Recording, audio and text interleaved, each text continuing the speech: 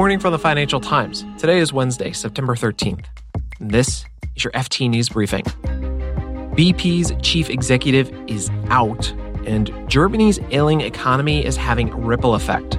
Plus, the biggest U.S. initial public offering in nearly 2 years is expected to go live tomorrow. I'm Mark Filipino, and here's the news you need to start your day.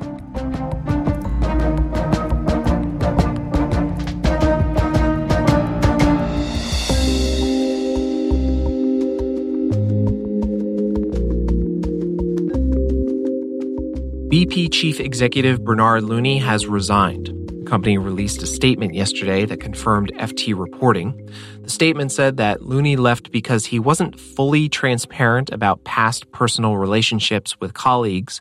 BP also said the investigation into these relationships is ongoing.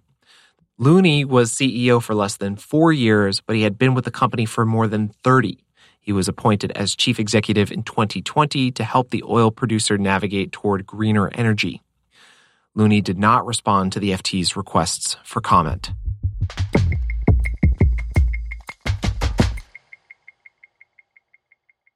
Germany has Europe's largest economy, but it's now projected to shrink this year. In fact, of all the world's leading economies, Germany is expected to perform the worst in 2023. That's according to forecasts from the OECD and IMF. Here to explain why is Laura Patel. She's the FT's Berlin correspondent. Hi, Laura. Hi, Mark. So, Laura, what are the main problems that have hit German growth prospects this year? I think Germany's facing a kind of confluence of crises. First there was COVID and the supply disruptions that caused for everybody. Then there was the Ukraine war, which has had a particularly big impact on Germany because it used to import more than half of its gas from Moscow and has had to have a huge scramble to replace that. And then now they're really suffering from sluggish global growth, especially in China, which is really tough for an export nation like Germany.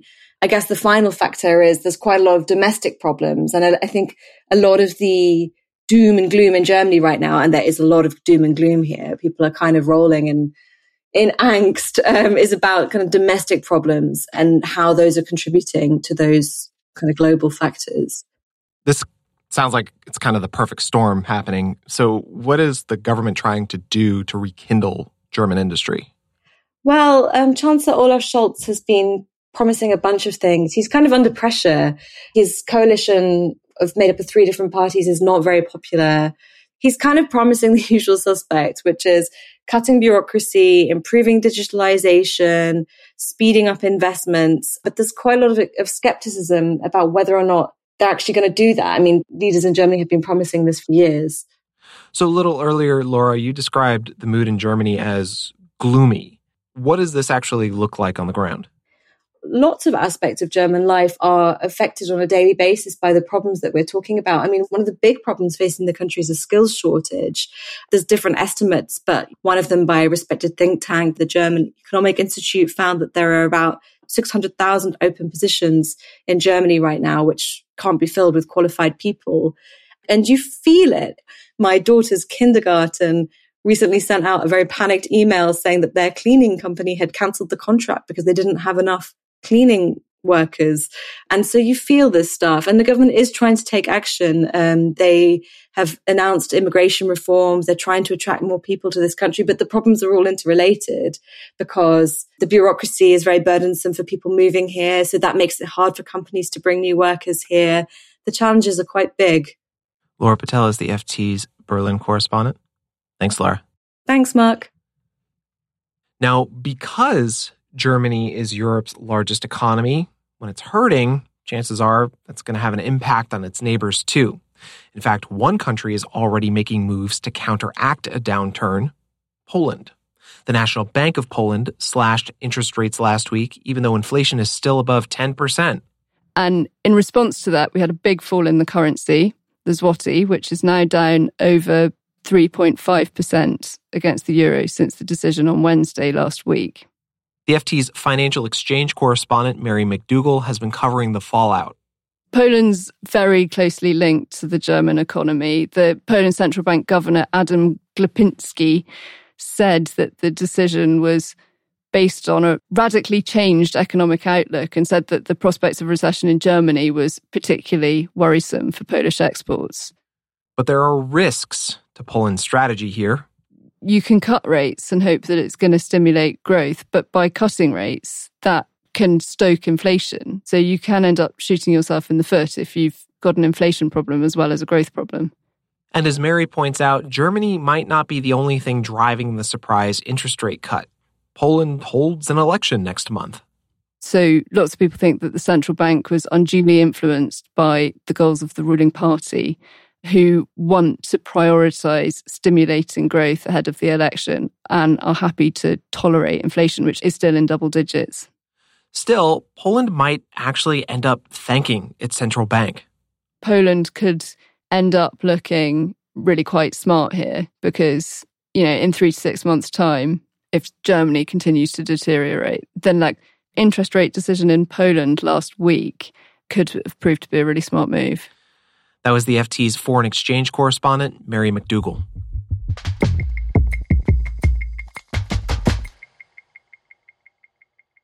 The British chip designer ARM plans to go public tomorrow. It's the most hotly anticipated initial public offering the markets have seen in a while. Let's lay out the basics. ARM is owned by the Japanese group SoftBank, and it left the public market in 2016. For its second go-around, it's planning to list at a valuation of about $50 billion. But there is so much more to this IPO, and to discuss it, I have the FT's global tech correspondent, Tim Bradshaw, with me. Hey, Tim. Hey, Mark. So talk to me about what this IPO means for ARM. I mean, what is the company trying to accomplish with this listing? If anything, it means more for SoftBank than it means for ARM. SoftBank bought ARM for $32 billion back in 2016, and it's now hoping to list it for some billions of dollars more than it was worth back then.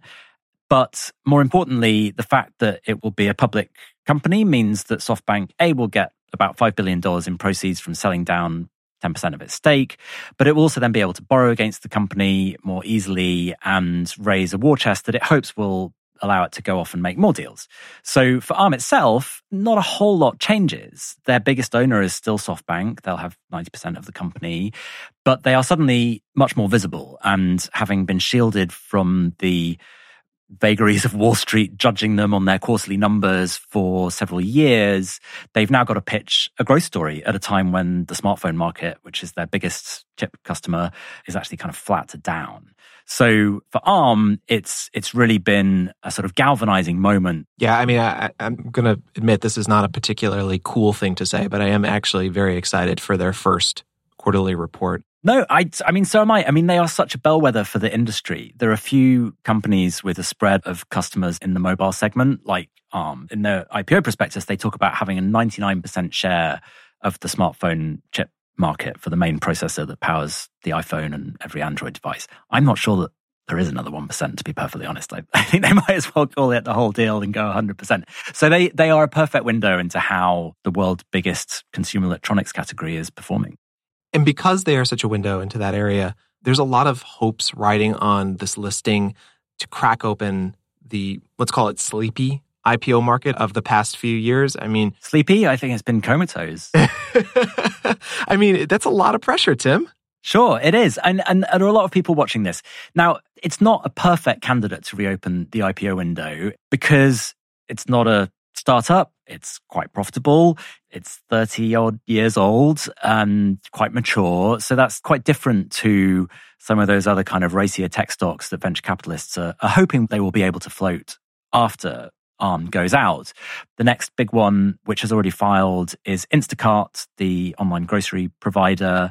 That is being listed at a prospective valuation of about a quarter of its last private valuation. And I think we're going to see a lot more tech IPOs that look more like that than look like ARM, which is, a much more stable bet. Tim Bradshaw is the FT's global tech correspondent. Thanks, Tim. Thanks, Mark.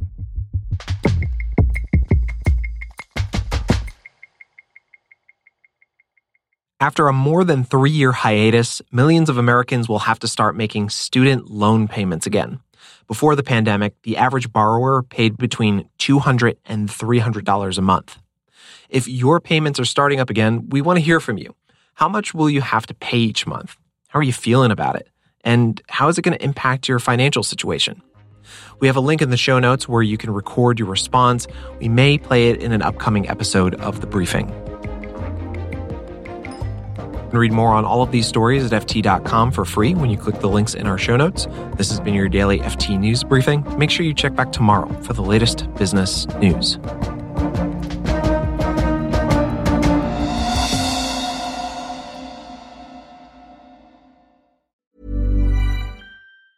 Support for this podcast and the following message come from Corient. Corient provides wealth management services centered around you. As one of the largest integrated fee-only registered investment advisors in the U.S., Corient has experienced teams who can craft custom solutions designed to help you reach your financial goals, no matter how complex.